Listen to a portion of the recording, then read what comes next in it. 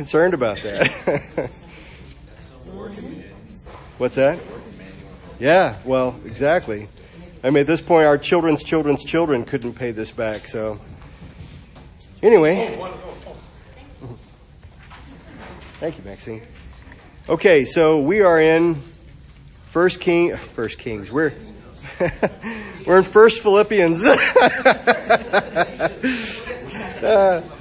We're in First Ephesians 7, I think.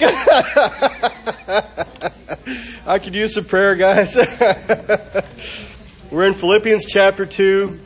We're going to start in verse 4. Look not every man on his own things, but every man also on the things of others. Let this mind be in you, which was also in Christ Jesus, who being in the form of God, thought it not robbery to be equal with God, but made himself of no reputation, and took upon him the form of a servant, and was made in the likeness of men. And being found in fashion as a man, he humbled himself, and became obedient unto death, even the death of the cross. Wherefore God also hath highly exalted him, and given him a name which is above every name, that at the name of Jesus every knee should bow, of things in heaven, and things in earth, and things under the earth, and that every tongue should confess that Jesus Christ is Lord, to the glory of God the Father. So we're on page 4, at the bottom of page 4. We're on the very last point before we get to the next section there. And so we're still on the subject of Christ's exaltation, and that's verses 9 through 11. And just on verse 10, that at the name of Jesus every knee should bow, of things in heaven and things in earth and things under the earth, and that every tongue should confess that Jesus Christ is Lord, to the glory of God the Father. So we've already looked at these. Letter F is Christ is our example, and that paragraph we've looked at, but I'm just going to read it. Jesus Christ, in leaving the presence of God the Father, the glory of heaven, and taking the likeness of sinful flesh, and walking among sinful men, and offering his life not only for those seeking mercy from God, but for the very ones spitting on him and spitefully treating him. For this cause he is our example not only of humble service, but reward. Because the Bible says God's given him a name above every name. Hey, good morning. Good morning. Good to see you guys. And that because of his humility, because of his laying down his life in service, as well as literally giving his life to cleanse us from our sins, because of all these things, God has given him a name which is above every name. And started this last week looking at, I have a number 2 in my notes, underneath that Philippians 2:9, wherefore God also hath highly exalted him and given him a name which is above every name. Number 2, he is an appointed an inheritance, the heir of all things. We looked at this in Hebrews 1, and we are made joint heirs with him. So we who know Jesus Christ, have received him as our Savior, we have him inside of us. We also are made co-inheritors, or joint heirs with Jesus Christ.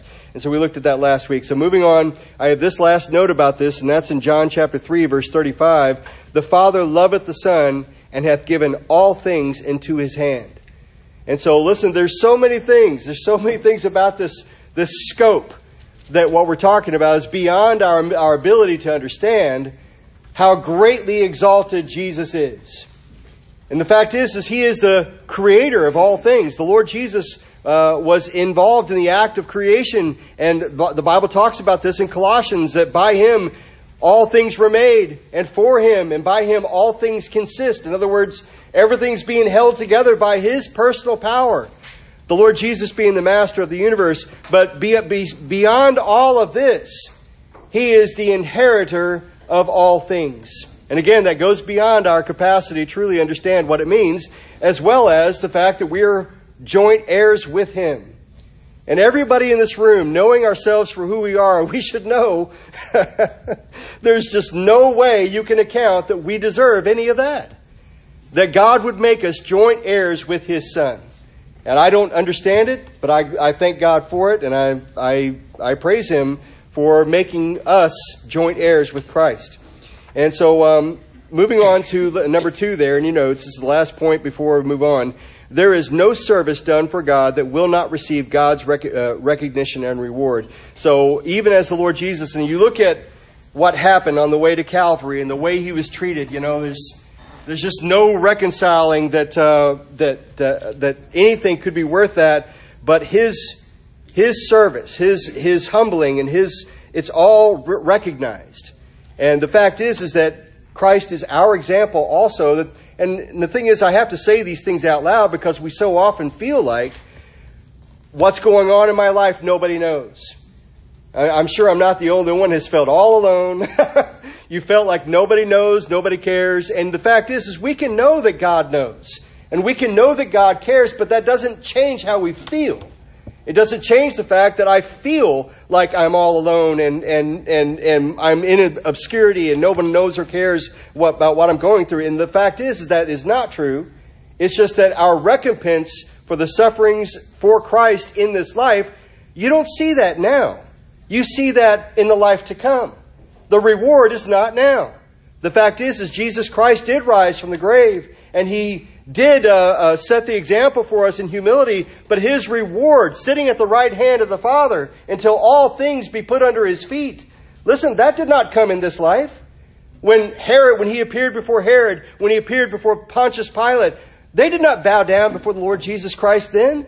Matter of fact, both Herod and Pilate, at least their men, their bands, were part of the group of people mistreating Christ. And so listen, in this lifetime is not where we see reward. And the thing is we're in the midst of our labors, we're in the midst of suffering and trials.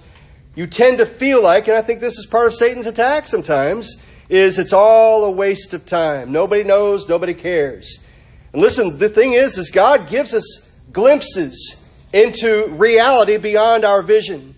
And the truth is that there is a reward for living for Christ. And there's nothing, like it says in Romans, that the sufferings of this lifetime are not worthy to be compared with the glory that shall be revealed in us. And so listen, folks, it's like everything else in life. You have to take it by faith. Hey, Miss Patty, nice to see you. So everything must be taken by faith. And the reward for living for Christ in this lifetime is yet to come. It is not going to be seen there are recompenses. We're going to look at that in just a second. There are blessings. Matter of fact, the living for Christ, even with persecutions, is worth it. Beyond degree, it's worth it. Because the suffering of life without Christ's purpose, I can't imagine that. I can't imagine suffering in this life for no good reason. And yet living as a human being on planet Earth, everybody's going to encounter the pains of life. Everybody. Everybody's going to be suffering loss. Everybody's going to be going through pains and hardships. And there's so many people, you look into their life and they've had it so hard.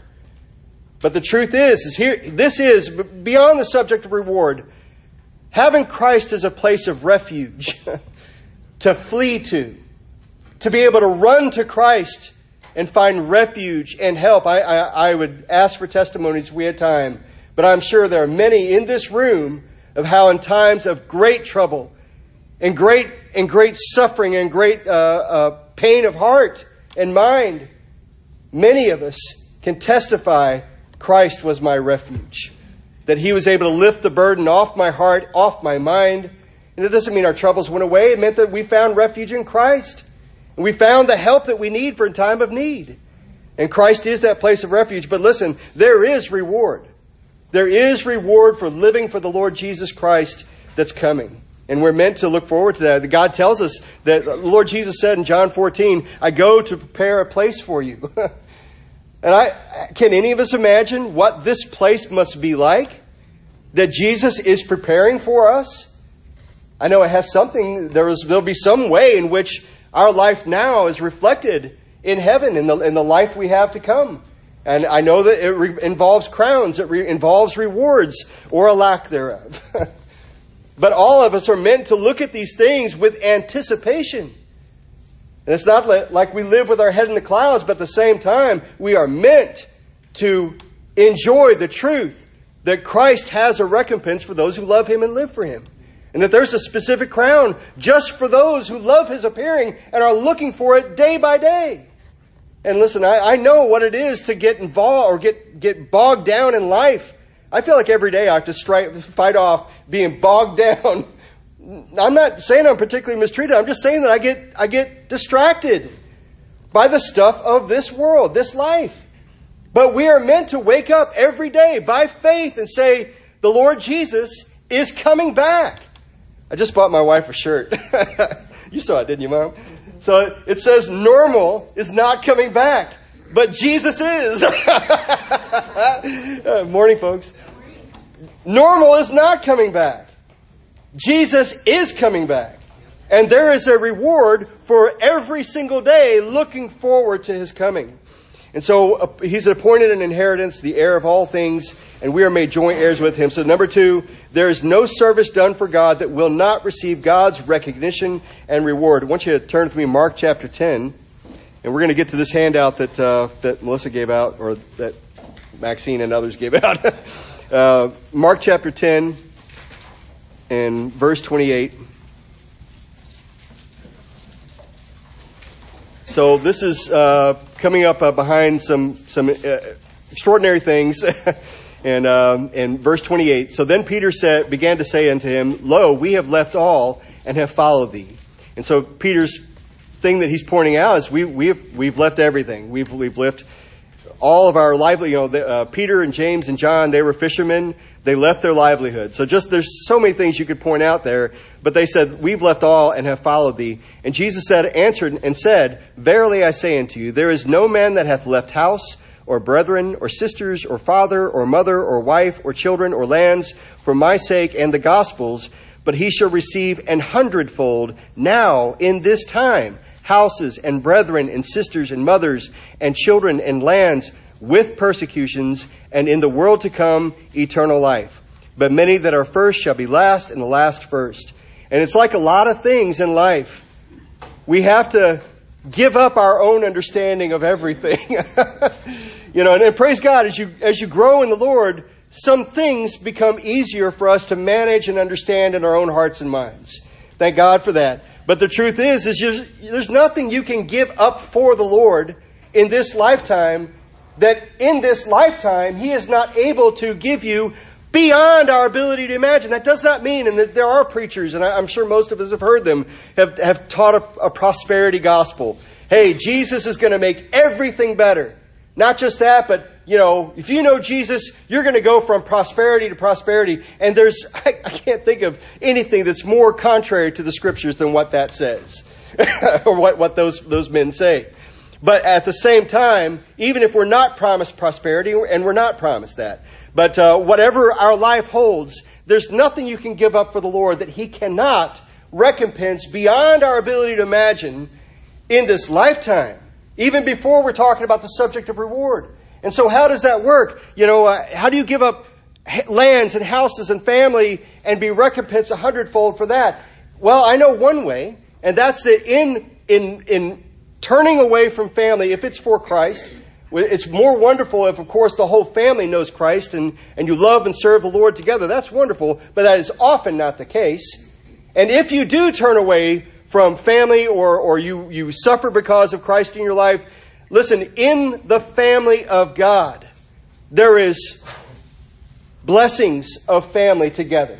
And bless you. And there's so many people that I have felt so bound together with in the Lord, that we are blessed together to have a family union that's closer than blood.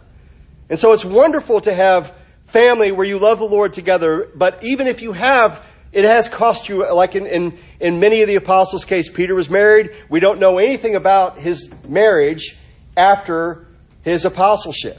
I mean, there's nothing about it good or bad. And so there's one point where it talks about how I believe it's his mother-in-law who was sick. Anybody know for sure? I think it was his mother-in-law who was sick, and Christ raised her up. But that's almost the only thing we know about Peter and his home life. But listen, it's not hard to imagine that being an apostle of Christ would cost his family, as far as he would be involved in ministry to the point where he probably wasn't available as full-time as a father and a husband there all the time. Now listen, I am firm in my belief that you become a Christian and you follow the Lord Jesus Christ, you become a better husband. You become a better father. You become a better grandfather. Praise God. But also at the same time, there is going to be a cost to the family. Listen, there is no comparison of what we gain by having the Lord Jesus Christ among us and in our hearts and in our families and our homes. And so, as it says here, but he shall receive 100-fold now in this time houses and brethren and sisters and mothers and children and lands, with persecutions in the world to come, eternal life. And that's the way it is meant to be. That in the Lord you gain family and loved ones and homes and lands. And then there's the fact that we are inheritors of those things. The Bible says the meek shall inherit the earth. The truth is the whole world is going to become the Lord's. The Lord, His kingdom He's going to take back the deed of planet Earth when He comes back very shortly. And you look at the landscape of our world, and I don't see how it could be much longer. And preachers have said that, for a millennia. But the truth is I can't understand how it could be much longer. It feels like we are racing towards the end times. And boy, these leaders in Congress and the Senate, if only they could see, if only they could open their eyes just for a split second and understand, look, man, you are helping set up the end times. And just the things that have happened in our world in the past couple of years. Just the past couple of years. They're talking about doing away with currency. They're talking about no one owning anything. Looks, that sounds an awful lot like the tribulation period, where no one owns anything. You only buy and sell by the mark of the beast. And folks, the technology is here. That's not a hard thing to figure it out at all. That someone puts a chip in your hand and you buy and sell only by that chip. And so listen, our point is to recognize Jesus is coming back soon. These are our last days that we have as children of God to be faithful to Him. And when Christ calls me home, I don't want to be unfaithful. I want to be found serving Him, looking for His coming, and asking God to change me to be like Him. And so our place is to lay our lives at His feet and recognize there is a recompense. There's nothing you can give up for the Lord that He does not pay back many times in this lifetime, just by having Him in our lives. And also there's reward of treasures we can't imagine just by following the Lord Jesus. So in Philippians chapter 3, so going back to Philippians, and in Philippians chapter 3, I mentioned this last Wednesday. I almost wish I hadn't because I went far more into it. I don't think it was even part of my notes last Wednesday, but we talked about Paul and his accounting of his warning to the Philippians about beware of dogs. He says in verse 2, beware of evil workers, beware of the concision, for we are the circumcision which worship God in the Spirit and rejoice in Christ Jesus and have no confidence in the flesh. That's what this is all about. There's no reason to have confidence in the flesh. Verse 4, though I might also have confidence in the flesh, if any other man thinketh that he hath whereof he might trust in the flesh, I more, circumcised the 8th day of the stock of Israel, of the tribe of Benjamin, and Hebrew of the Hebrews, as touching the law a Pharisee, concerning zeal, persecuting the church, touching the righteousness which is found in the law, blameless. And verse 7, but what things were gained to me, those I counted loss for Christ. Yea, doubtless, and I count all things but loss, for the excellency of the knowledge of Christ Jesus my Lord, for whom I have suffered the loss of all things, and do count them but dung, that I may win Christ. And just pausing right here for a second, what Paul says is all of the things that were gained to Saul of Tarsus that he could claim before the day he met Jesus Christ, which, by the way, the day he met Christ was the day it all fell away. But can you imagine living your life climbing higher and higher to attain greater and greater things? And in, like he mentioned, zeal and persecuting the church. And the Bible says in Acts that he said at one point, all these things that I have done before God. I'm going to mess it up. But he said, I've done all things with a clear heart. I can't remember how it's worded. Anybody remember how it's worded? Okay. Anyway, I've done all these things before God with a clear conscience. Is pretty much, and then he was smitten. And so anyway, the point is that even before he met Christ, he believed he was serving God with all of his heart. And so listen, all the things that he could have said that he attained as a fervent Jewish man, a fervent citizen of Israel, and a Pharisee, and the keeping of the law, all of those things that were gained to him, he said they're loss. Not only lost, and we talked about this last Wednesday, but they're dung. As in, they're smelly, they're stinky. I don't want to claim them anymore. And so he goes on to say, yea, doubtless, and I count all things but loss.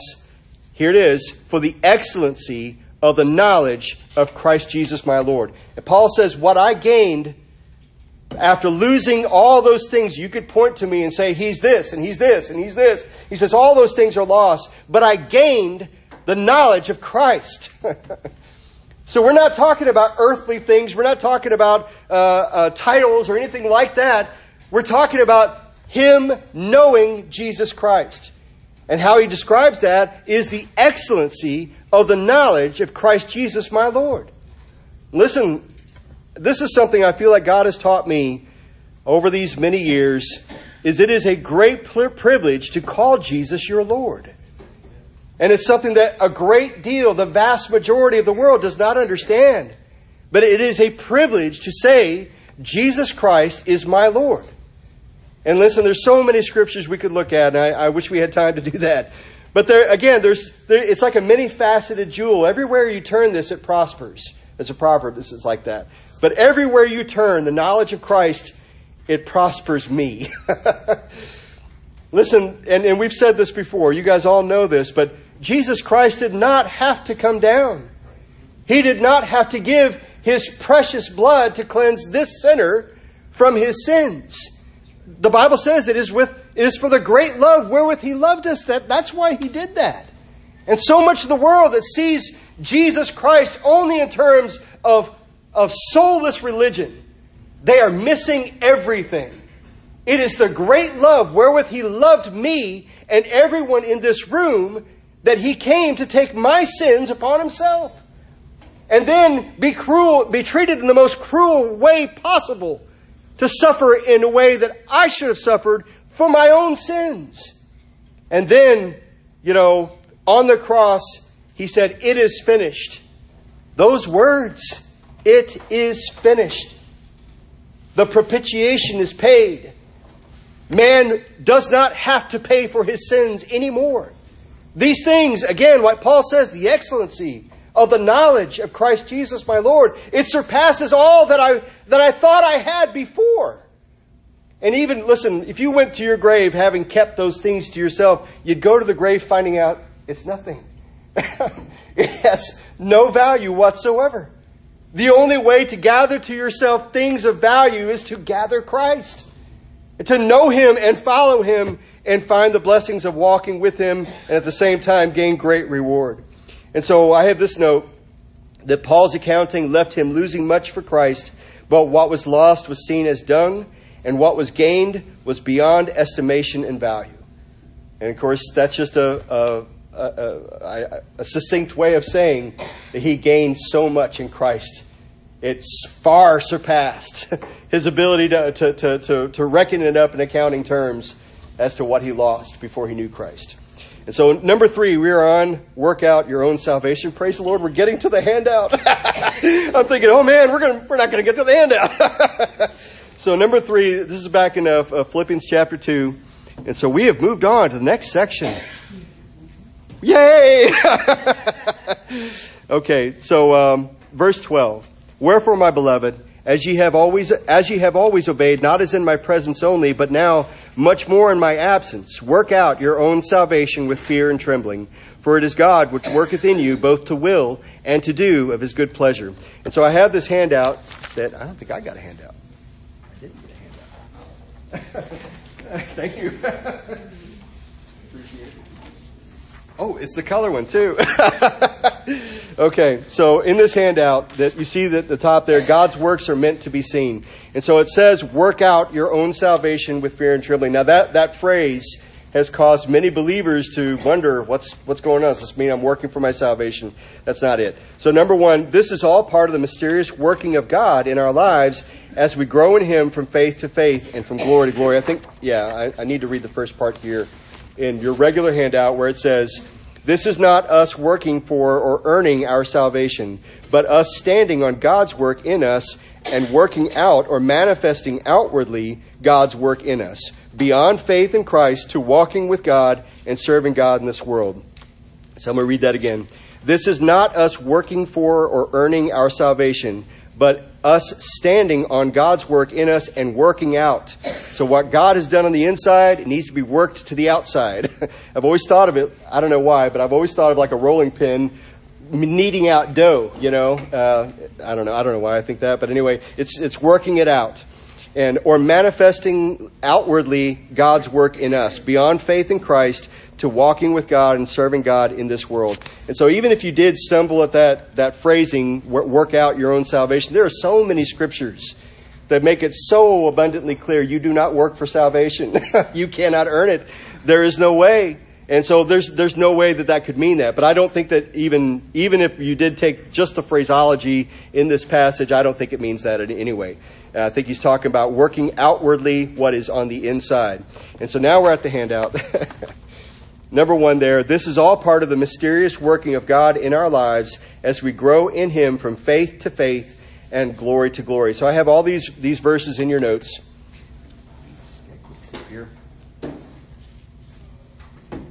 All these passages are right here. Romans 1:16 through 17. For I am not ashamed of the gospel of Christ, for it is the power of God unto salvation to everyone that believeth, to the Jew first, and also to the Greek. For therein is the righteousness of God revealed from faith to faith, as it is written, the just shall live by faith. And as the just lives by faith, people can see what God has done in our lives.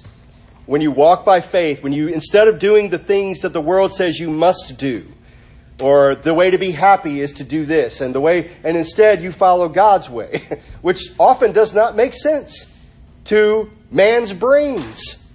Listen, the ways of God are not always going to make sense, but He always knows. There's a passage in the Old Testament, David, he became king in Israel, and the Philistines came immediately against him. And so the first time he said, shall I go up? And God says, go up. I've delivered them into your hands. And God sends David, and David wipes them out. And the Philistines come again, as they often do. And David says, shall I go up? And God says, do not go up. And he says, but instead, make a compass around and go back behind the mulberry bushes. And I'm misquoting, but he says, come back around, fetch a compass around, and approach from this side. And again, David wipes them out. My point being is that there's many things in the Christian life that do not make sense to the carnal mind. They're not meant to. God doesn't want it to make sense to human minds. He wants it to be us following Him and Him giving the victory, regardless of whether or not man can understand how. Listen, the whole Christian life is about following God and not following your senses. And so we walk from faith to faith. And then in 2 Corinthians 3, verse 17, now the Lord is that Spirit, and where the Spirit of the Lord is, there is liberty. But we all, with open face, beholding as in a glass the glory of the Lord, are changed into the same image from glory to glory, even as by the Spirit of the Lord. And the more you put your eyes on Christ, and the more you follow Him, the more you often, without even your own self seeing it, we're being changed into His image. And the world can see the difference often when we can't. There's something different going on. And the point is that it's the Lord changing us. Now the Lord is that Spirit, and where the Spirit of the Lord is, there is liberty. But we all, with open face, beholding as in a glass the glory of the Lord, are changed into the same image from glory to glory, even as by the Spirit of the Lord. So it's God's work in us that changes us into His image. And you think all the way back in Genesis chapter 1, verse 26, God says, let us make man in our image. And the Bible says, in the image of God created He him, male and female created He them. It kind of goes back to our world today of, hey, can a guy say he's a girl and him be a girl? Well, no. You could say you're a girl, but that does not make you a girl. Any more than I say if I'm a winged Pegasus, does that make me a winged Pegasus? It does not, Brother Brett. And so the point is that God created man in His own image. And now, this is such a beautiful story, folks. Sin came into the world and messed everything up. There's not anything in the world, I don't think, that wasn't touched by sin. And then Christ comes and He reconnects us to God. And we can be in a close relationship with God. And now we can be changed again into His image. And here's the most wonderful part, one of the most wonderful parts of it, is that when we get our eyes on the Lord Jesus Christ, and it says that in Hebrews chapter 12, looking unto Jesus, the author and finisher of our faith, who for the joy set before him endured the cross, despising the shame, is now set down at the right hand of the Father. As we get our eyes on the Lord Jesus Christ, and folks, this is the trial of life. It is not difficult just getting your eyes on the Lord Jesus. It's difficult keeping your eyes on the Lord Jesus, but it's the key to life. It is the key for the Christian life. Get your eyes on the Lord and keep your eyes on the Lord. And in that process of getting your eyes on the Lord and keeping your eyes on the Lord, we are being changed.